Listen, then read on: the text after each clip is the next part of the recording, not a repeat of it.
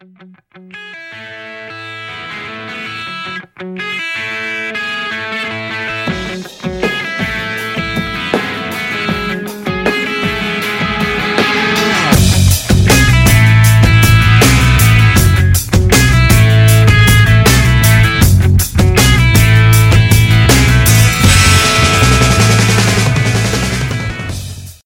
LanternCast family, I'm Chad Bokelman, and welcome to LanternCast Presents Green Lantern Green Arrow episode number 5.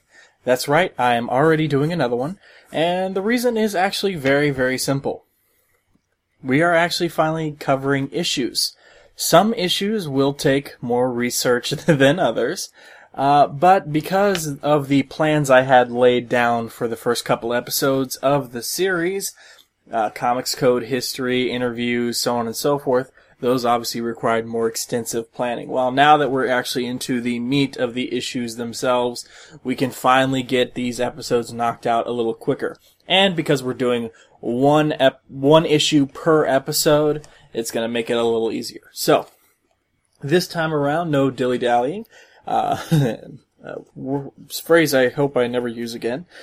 We are covering Green Lantern number 77. This is the second issue of the historic Green Lantern Green Arrow plot storyline by Neil Adams, artist, and Denny O'Neil, writer. This one features a cover of Green Lantern and Green Arrow, battered and bloodied and beaten, and being approached by an onslaught of country folk saying, let's see you be a hero without your powering. You being spelt Y-U-H. So I guess we could say these are Hicks, I suppose. We will come back to the cover later on. Yes, the controversy starts already with the cover. But let's get into the meat of the story. We open up with the Guardian that had assumed a human guise and is traveling alongside of Hal and Ollie as he is reporting back to the Guardians on Oa about his experiences. And as he is transmitting to them, he is cut off because they have come under fire. And in the caption box says, 3 men searching for America. 1, a member of the Galactic Guardians, away from the security of his home world. The others, creatures of Earth, seeking an answer, a creed, an identity. Come with Green Lantern and Green Arrow on a journey to desolation. Which is apt because as the truck that Ollie and Hal are driving past, you can see a sign that says Desolation, population 819, Slapper Soames, manager. Well, as we join our heroes again, as they dive out of the truck, pull off into the side of the road, and don their costumes as Green Lantern and Green Arrow, respectively. Hal melts one of their guns, and as G.A. Green Arrow points to another man who's taking aim at them. For whatever reason, Hal's ring, his beam, won't reach the man with a gun. So Ollie uses his bow and arrow and snaps the gun out of the guy's hand, and then uses a trick arrow to tie him up. So Green Lantern and Green Arrow approach him and want to know what's been going on. Well, these guys assume that Hal and Ollie are there on the behalf of Slapper, someone named Slapper. And I'm going to read a little bit of the dialogue here, and forgive the,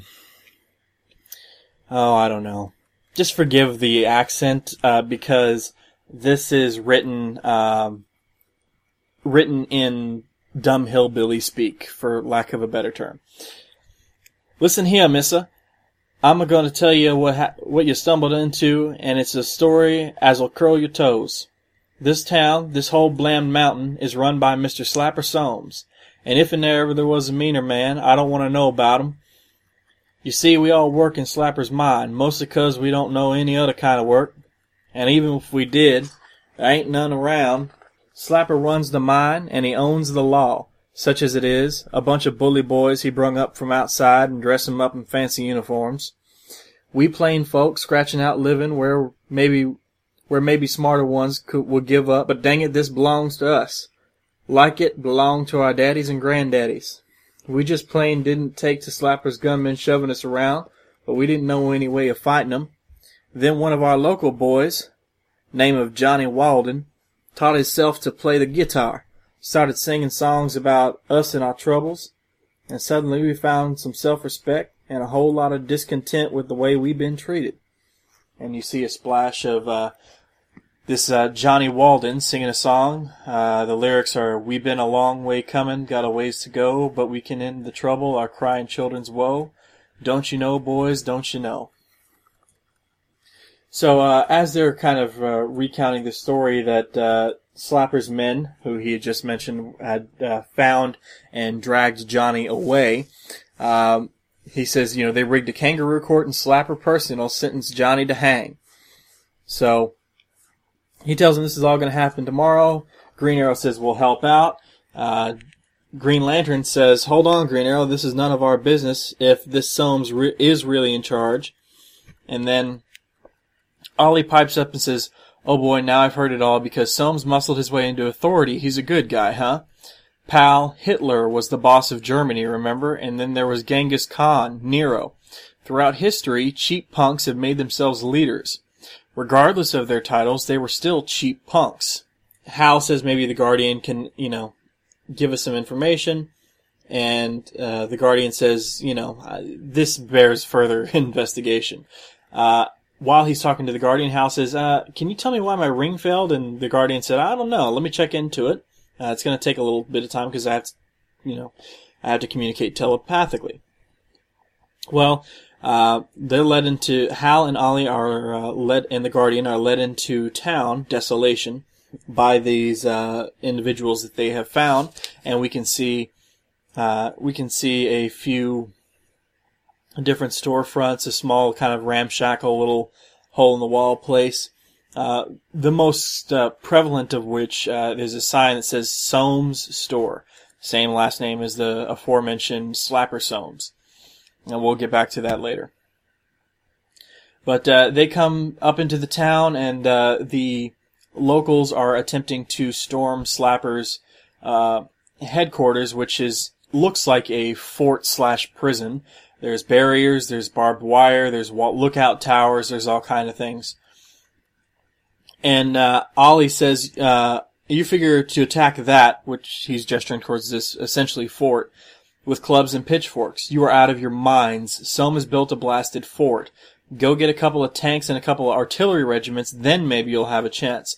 Otherwise, you'll be wiped out before you start it. They refuse to listen to him, and we cut into the jail, and we hear Johnny is going to be singing, Gotta hang me in the morning, gonna dangle me up so high. Living is so much misery, I might as well die. And Slapper is saying, you're gonna die. I'm sure gonna miss you. You have to be strung up though. And Johnny said, well, 'cause I riled the miners. And he says, shucks, no. I'm grateful for that. You saved me some trouble. He says he's gonna hang Johnny basically because he's the wandering kind.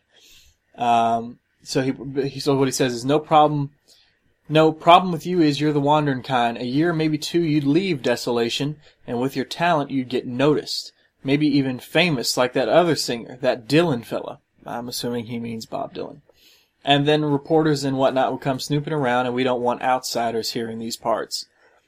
And then Johnny says, 'cause outsiders would see how you treat folks like slaves. And then one of Slapper's hired gunmen comes in and says, the peasants prepare to attack leader, and he says, knock off that leader stuff. You ain't still working for Adolf. So obviously these are former Nazis being hired by Slapper.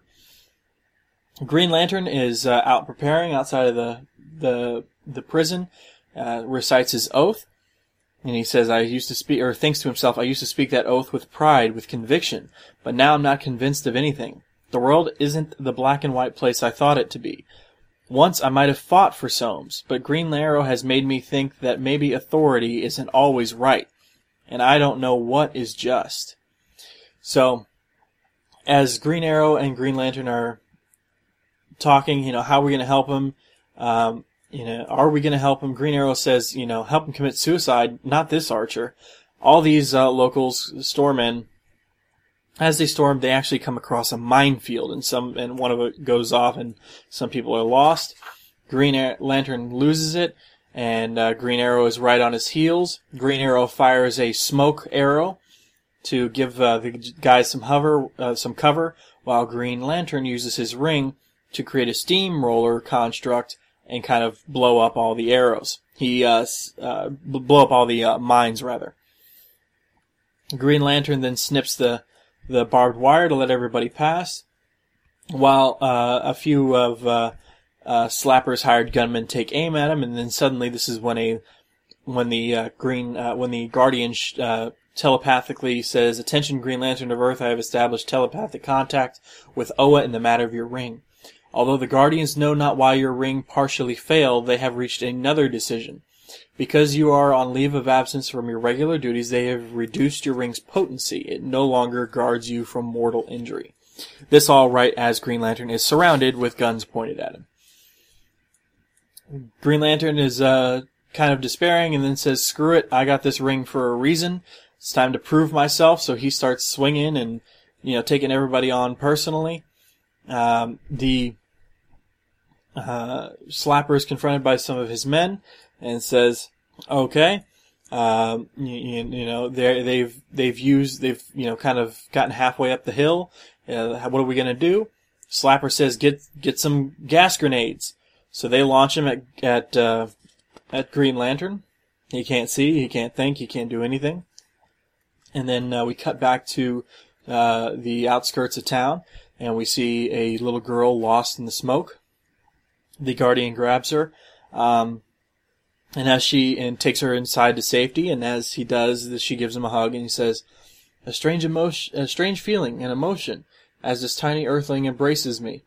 Is this what it means to be human?" And this is a theme we'll see explored as the Guardian continues his travels with Green Lantern and Green Arrow. But it's not important to this particular story right now. Green Arrow comes in, and he shoots an arrow to kind of cut in half the line of bullets that are going into a rapid-fire automatic weapon. Someone sneaks up behind him, knocks him out, drags him inside. As Green Lantern is stumbling around blind and dazed by the gas grenades, he's kind of stumbling into a mine. Green Arrow, playing possum, as he is brought in, Slapper and one of his gunmen are talking about what they're going to do with him, and, we're going to kill him. Might as well kill him and Johnny at the same time. Green Arrow wakes up, grabs his chair and smashes it over one of the former Nazis / Slapper's hired gunmen, and then hits Slapper. And then Jacob, who was the man they met on the outskirts of town that explained all of this, actually puts a butt of a gun into Green Arrow's back and knocks him on his knees. And he says he's been on Slapper's side all along. He takes aim at Green Arrow, and then suddenly a beam from out of nowhere comes by and melts Jacob's gun. Green Arrow is about to hit Slapper, and then Johnny says, "Can I?" and decks Slapper across the face. And then Green Arrow says, "How, or Green Lantern, how come your ring works again, and how'd you get here?" "I happened to stumble into Jacob's secret passage, and as for the ring, I'm not sure. Seems I'm pretty confused these days about what I should do, and the ring takes total concentration. But when I saw you about to be shot, well, there's no longer any doubt." And, after Selms and his, bullies have been convicted for their crimes, Green Lantern says, "Justice has come to Desolation and the miners won. Nothing to look," and Green Arrow says, "Look at them, injured, grieving for the loss of friends and family, nothing to look forward to except more poverty and ignorance. You call that winning?" And then he says, "Come on, let's go find the pretty part of America." And that is the end of that story. Took me a little longer to recap that than I'd like. Now, historical context, because that's what this is all about here on the Green Lantern, Green Arrow side of the LanternCast here. A couple of things, and I told you we'd get back to them. First and foremost is the cover of Green Lantern, Green Arrow, or Green Lantern, as we know it can also be called, number 77. I have in front of me a printout of the original cover to this issue. Now, everything is basically the same. The only difference that I can see, the miners and Slapper's hired gunmen, which, on this cover we think it's a bunch of hillbillies, but it actually turns out that these are Slapper's hired gunmen, and probably maybe Slapper himself, pointing guns at Green Lantern and Green Arrow on the main cover. Green Lantern is standing over a battered and bruised Green Arrow. Again, on the main cover, not the original piece of art. He's kind of hunched over and leaning forward.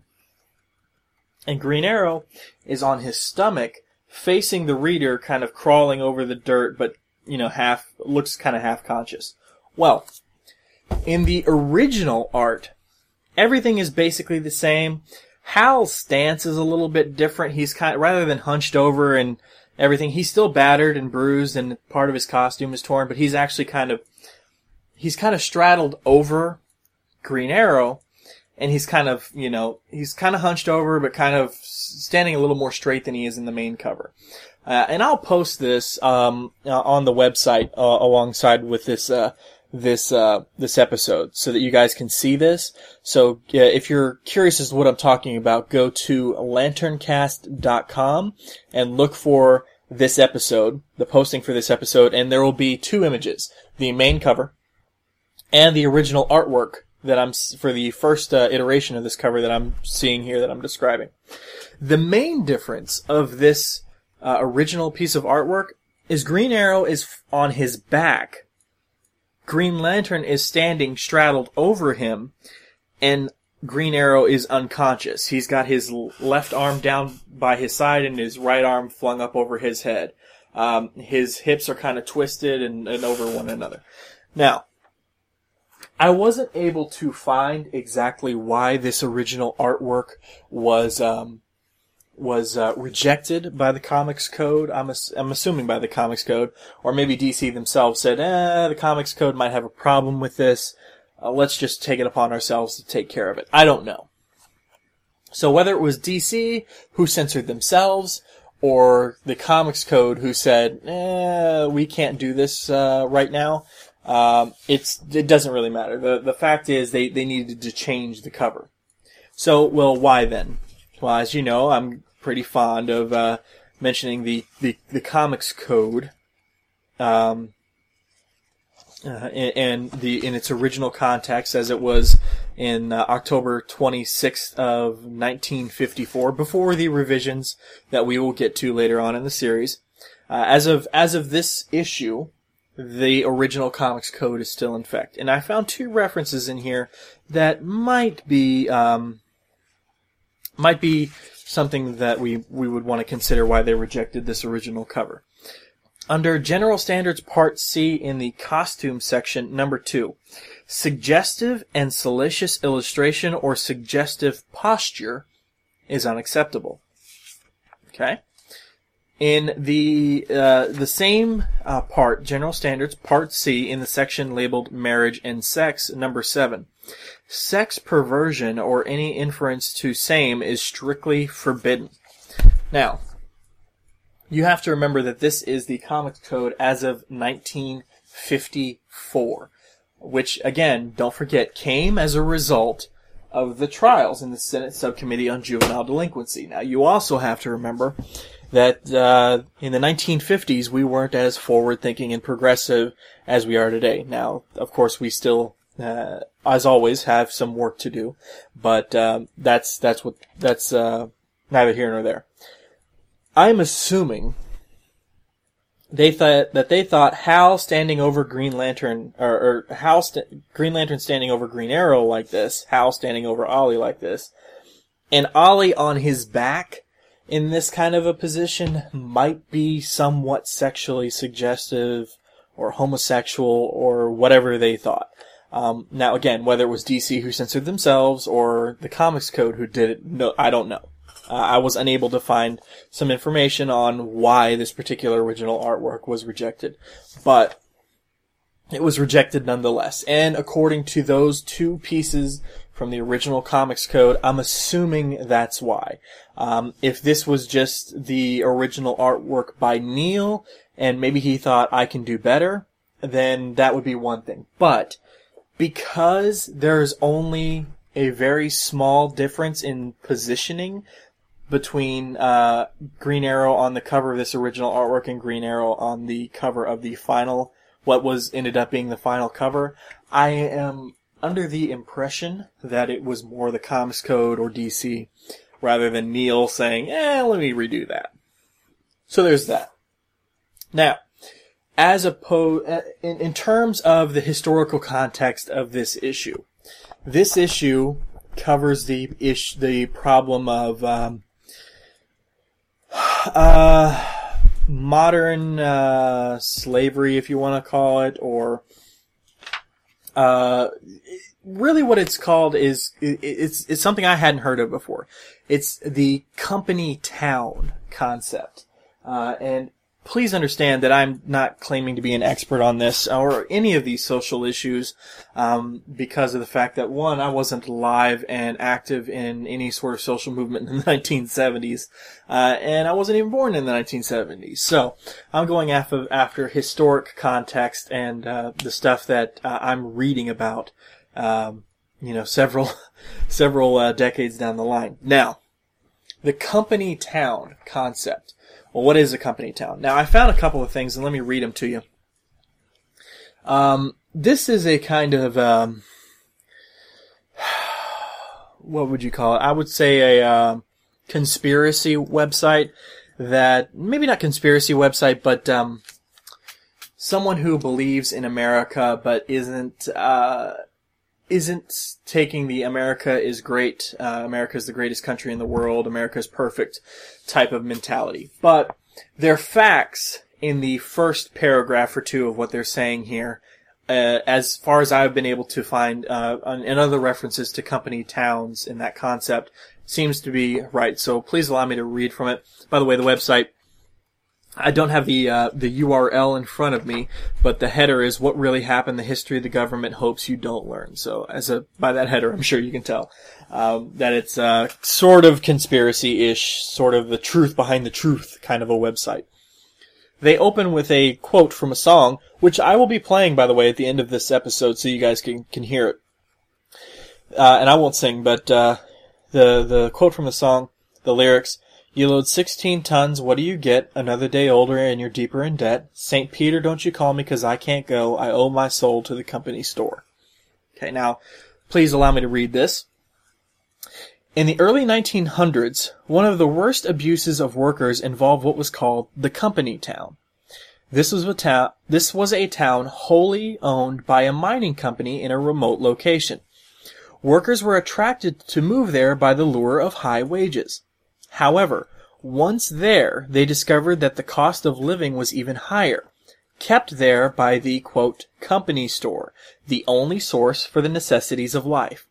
The company was free to hand out high wages, knowing they would take that same money back in as profits at the company store. No matter how hard the workers tried, they could never make enough money to live on and would be in debt to the company store. As long as they were in debt, the company could legally prevent the workers from leaving. It was a form of corporate slavery, concealed in a bookkeeping trick. Now the next paragraph. The abuses of the company towns led eventually to the formation of labor unions, and threatened at one point to spark a communist revolution in the United States. The threat of such a revolution caused corporations to adopt more humane attitudes toward their workers. As word spread of what a trap the company towns could be spread through folk songs similar to the one quoted above, workers simply refused to sign up and the company towns faded into history. Now, the first 4 words of this made me think that maybe the company town isn't really what Denny O'Neil was trying to speak out against, because it says in the early 1900s. Now this is published in the 1970s. So Green Lantern number 77 really being published in the 1970s isn't really firmly in the early 1900s. But a few things. In this issue, these workers are miners. They are up in a remote mountainous location. When Slapper takes hold of the town, he takes hold of every part of the town. When Green Lantern and Green Arrow and the Guardian are brought into Desolation, we can see in big bold letters it says Soames Store. That sounds like the company store to me. And another bit of reference there. Johnny, a folk singer who became very popular amongst the workers, is arrested. Now, remember this last sentence here that I read. As word spread of what a trap the company towns could be spread through folk songs similar to the one quoted above, workers simply refused to sign up, and the company towns faded into history. So this single issue has a lot of hallmarks of what I've just read to you in these two paragraphs. So I imagine that this is absolutely a company town, as referred to in this text. Now, I also printed off something from Wikipedia. I could read it to you, but it's basically the same bit of verbiage I just read to you on this from this whatever kind of site you want to call it. You're welcome to go read it. Just search Company Town in Google and click on the Wikipedia link. I've printed out the whole thing right there. It's the only part that I want to read is, in fast-growing remote areas, companies planned housing to support the business needs and then hired workers to build an infrastructure and more workers to staff the business needs. Historian Linda Carlson argues that the managers of corporate towns in the early 20th century believed they could avoid the mistakes made by George Pullman in the 1880s. She says they, quote, wanted to create a better life for their employees, decent housing, good schools, and a, quote, morally uplifting society. In return, they expected stable, hard-working employees who would eschew the evils of drink and, most important, not fall prey to the blandishments of union organizers. So, that sounds a whole hell of a lot like what's going on in Green Lantern number 77. Now, the reason I bring it up and say that it might not be is because I'm wondering if, A, company towns were still a thing in the 1970s. Maybe there were still a few small holdouts here and there across the country. Maybe there had been a recently discovered company town in, the middle of, nowhere in Tennessee. I mean, who knows? But whether it was prompted by a current company town or whether it was inspired by maybe something that either Denny or Neil's parents had told him about or whatever. I don't know if that was the case. I also have an article here from December 14th of 2010. And it's a kind of book review. It's from InTheseTimes.com. And the headline is When Workers Fought Back, the 1970s Rebel Rank and File. Now, the reason I bring this up is because the first paragraph says, long before today's quieted labor movements came in the turbulent 1970s with its militant picket lines and industry-wide strikes. During this often ignored period of U.S. labor history, workers tenaciously fought back against employers committed to eroding hard-won union gains.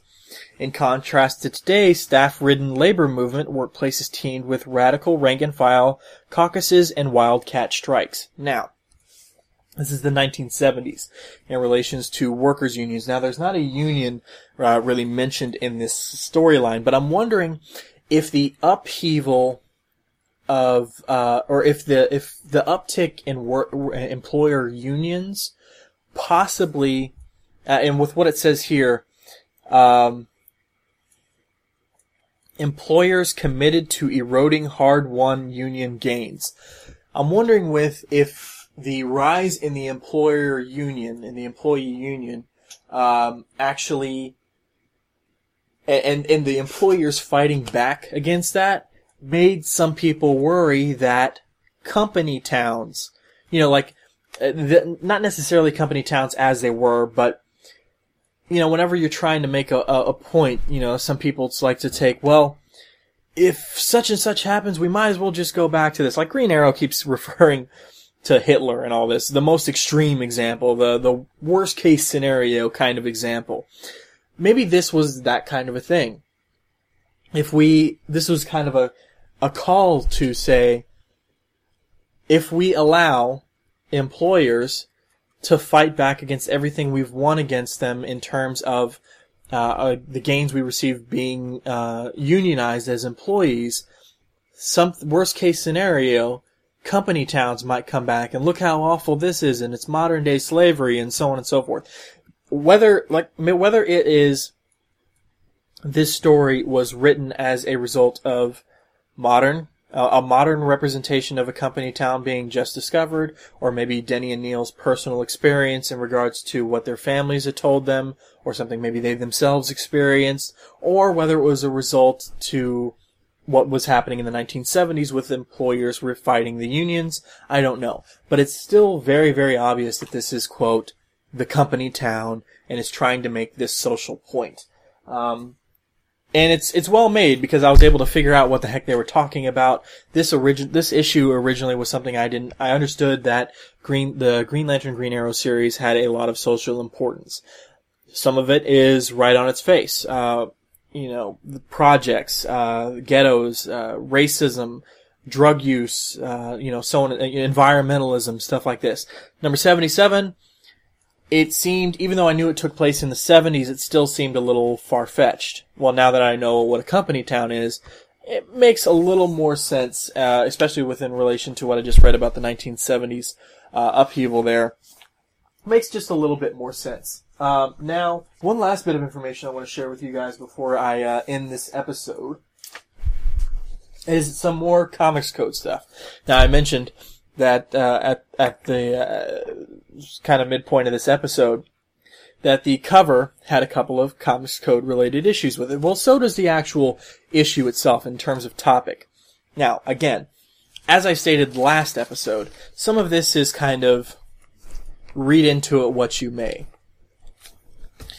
I circled 4 different things, 2 relating to the cover and why it might have been edited, and 2 relating to the subject matter itself. So, in relation to the story itself, from General Standards Part A, Section 3, policemen, judges, government officials, and respected institutions shall never be presented in such a way as to create disrespect for established authority. Is a company town an established authority? If you are paying them high wages, it's a remote location, you're trying to set up an economy, no one else is interested in investing, and you're providing, quote, money to the people. This is all surface, by the way. And it's not your fault that they keep coming into debt, or whatever. Isn't that technically an established authority? On its surface, maybe someone who isn't there in the town experiencing what's going on or seeing it firsthand might say, this company town seems to be doing everything okay. It's the established authority. We're not going out there. Maybe that is the established authority. Now, in this case, it's obviously depicted in such a way that nobody can stand by Slapper Soames and say he's in the right, and how dare Denny O'Neil and Neil Adams attack the company town concept. This is clearly, the guy hired ex-Nazis and has a fort and starts planning to hang people just because they're singing songs. This is extreme. So nobody can defend it. But still, surface and read into it what you will. Also, General Standards Part C under the section labeled Dialogue Part 3. Although slang and colloquialisms are acceptable, excessive use should be discouraged, and wherever possible, good grammar shall be employed. And I bring this up because this takes place in some sort of backwater, Tennessee or something, who knows. On the cover, let's see ya be a hero without your powering. Y-U-H. And then, obviously, again, there was a reason I read some of what Jacob said in his accent, if you will, is not because I wanted to do a funny accent, but because I wanted to reference this. Listen here, H-E-A-H, mister. I'm gonna tell ya, A-H-M, tell ya, Y-A, what you stumbled into, and it's a story as'll curl your toes, A-S-L-L, as'll curl your toes. This whole blamed mountain, and ifin', there's all kinds of southern backwater hick, whatever you want to call it, lingo in here. So clearly this goes against the, wherever possible good grammar should be employed. You can make these points without putting your lettering in there in such a way that it's obvious these are backwater hicks, if you want to call them that. I'm not saying anybody who has that accent is an unintelligent backwater hick, but I think that's what they're trying to imply here. But I think it's also done in such a way that you are meant to think they're unintelligent backwater hicks, but this is just, this is their accent, this is where they're from, and they are faced with this impossible situation and stuck here in this town, and, they've had enough. So it's kind of a catch-22. So there's that. Now, that is the end of this episode. I've done as much, looking into it as I could. I'm fairly certain this issue is referring to nothing more than the company town. Now, if anybody else can think of, particularly, and forgive me, if you can think of, if you were alive in the 70s, if you were experiencing these issues, if you can tell me if you're seeing anything in these episodes or in this issue other than the company town concept, or maybe can provide a bit more insight, please don't hesitate to email me at LanternCast@gmail.com. I would love to hear from you guys. And speaking of email, I actually got a piece of email. And that email actually comes from Andy Megan. He follows us on Twitter and is one of our Twitter contingent, as it were. And he says, "Hi, thanks for a really great episode. It was a thoughtful look at the comic in a way I hadn't thought of. Of course, I completely understood the message of the book, but had never really thought of it in terms of the comics code. Well done." Thank you, Andy. He says, "I was a teenager in the early 70s, and I remember it being a time of change, and a lot was going on. Black rights, gay rights, women's rights. We still had apartheid in South Africa. At the time, a move for change on so many fronts and in so many countries was growing, and liberalization was very much on the agenda. I remember that there were protests about all sorts of things. By the standards of the time, the code would have been anachronistic and either needed to be changed or, I suppose, it would have been ignored. I remember the Oz obscenity trial in England, which was amongst other things about censorship. Probably they had gone too far with that magazine, but things such as a very restrictive code would have been the target of this kind of protest. Regarding Green Lantern and Green Arrow, I think that Ollie's preachiness is a bit overdone in order to make sure that the point is hammered home. But surely the creators had a political angle that reflected, quote, real attributes of the day. This comes out in the subsequent episodes/issues as well. I'm looking forward to your commentary on them. Keep up the good work, Andy." Thanks so much, Andy. I appreciate that. Actually, I looked into the Oz obscenity trial, which I think you were referencing based on the research I did, the Oz, they call it children's issue or kids issue or something. It had a lot of nudity on the cover, and I think that it was marketed in such a way that people thought it was aimed at children, which was the cause of all kinds of controversy. But Andy, feel free to email in more details about that. as your first-hand experience, it's probably much better that I hear this kind of information from you as opposed to trying to gather some information online. And besides, I already have enough research to do trying to figure out what the hell company towns are doing in the Green Lantern Green Arrow series. And I'm not sure if those were an issue over on your side of the pond, as it were, back in the 70s. So feel free to let me know if a company town was a concept that might have been happening over there, or was it just too populous over in that side for such things to be happening. But thanks so much, Andy. I appreciate that. It's so great to get some feedback specifically related to the Green Lantern Green Arrow series. I will be having some guest hosts on in the near future on some certain issues here and there, because God knows I can't talk by myself for too long without getting bored with myself. So hopefully you guys enjoyed this issue, or this episode, and it wasn't too rapid fire for you. And what I'm going to do now is I'm going to go ahead and leave you guys with the closing and a little information on the contest we currently have running for the main Green Lantern LanternCast podcast. But I also wanted to say that the song you will hear at the end of this episode is actually the song I mentioned when I was reading that stuff from that conspiracy website, the quote, 16 tons lyrics that I had read in regards to the company town as an actual song. I've got a recording I found on YouTube by Tennessee Ernie Ford, and the song is called 16 Tons.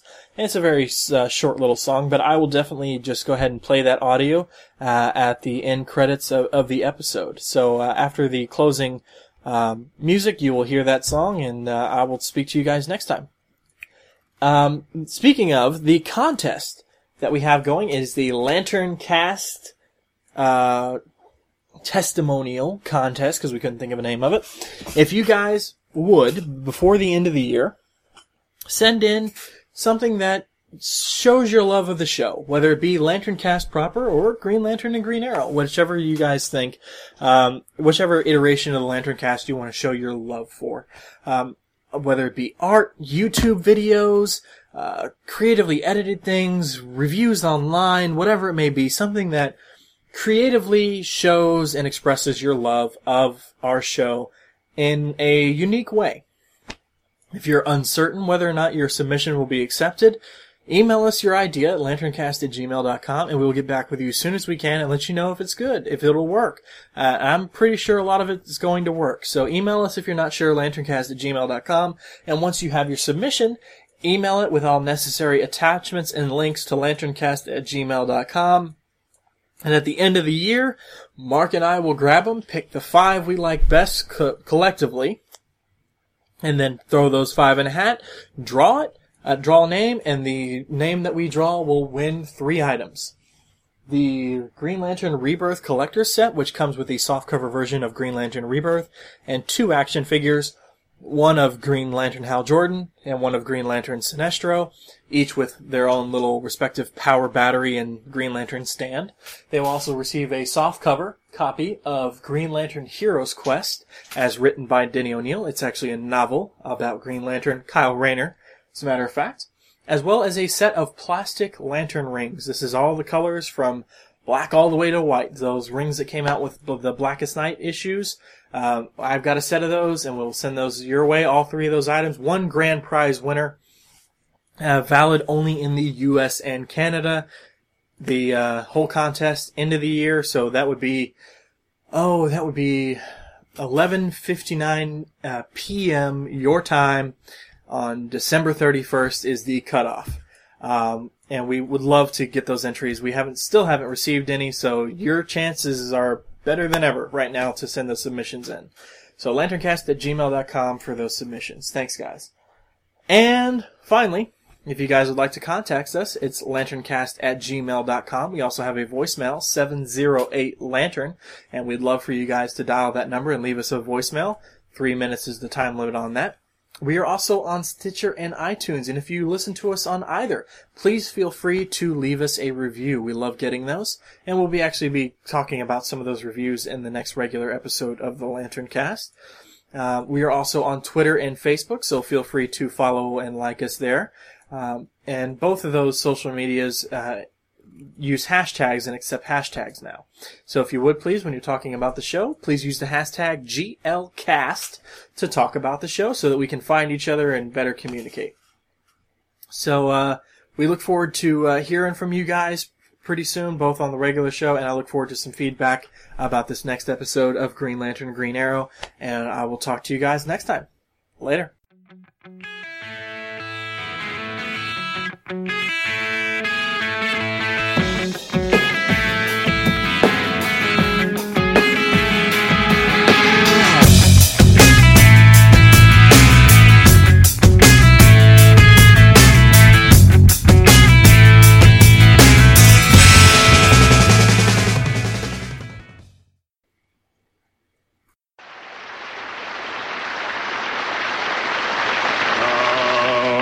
People say a man is made out of mud. A poor man's made out of muscle and blood. Muscle and blood and skin and bones. A mind that's weak and a back that's strong. You load the 16 tons. What do you get? Another day older and deeper in debt. St. Peter, don't you call me, 'cause I can't go. I owe my soul to the company store.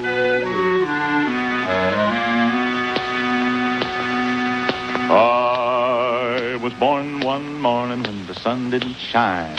I picked up my shovel and I walked to the mine. I loaded 16 tons, a number 9 coal, and the straw boss said, well, bless my soul, you load 16 tons, and what do you get? Another day older and deeper in debt. St. Peter, don't you call me, 'cause I can't go. I owe my soul to the company store.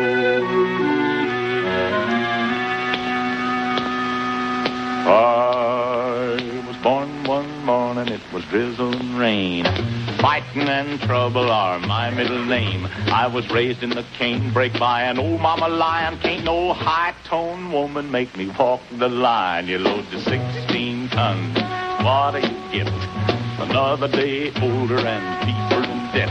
St. Peter, don't you call me, 'cause I can't go. I owe my soul to the company store. If you see me coming, better step aside. A lot of men didn't, a lot of men died. One fist of iron, the other of steel. If the right one don't get you, then the left one will. You load the 16 tons, what do you get? Another day older and deeper in debt. St. Peter, don't you call me, 'cause I can't go. I owe my soul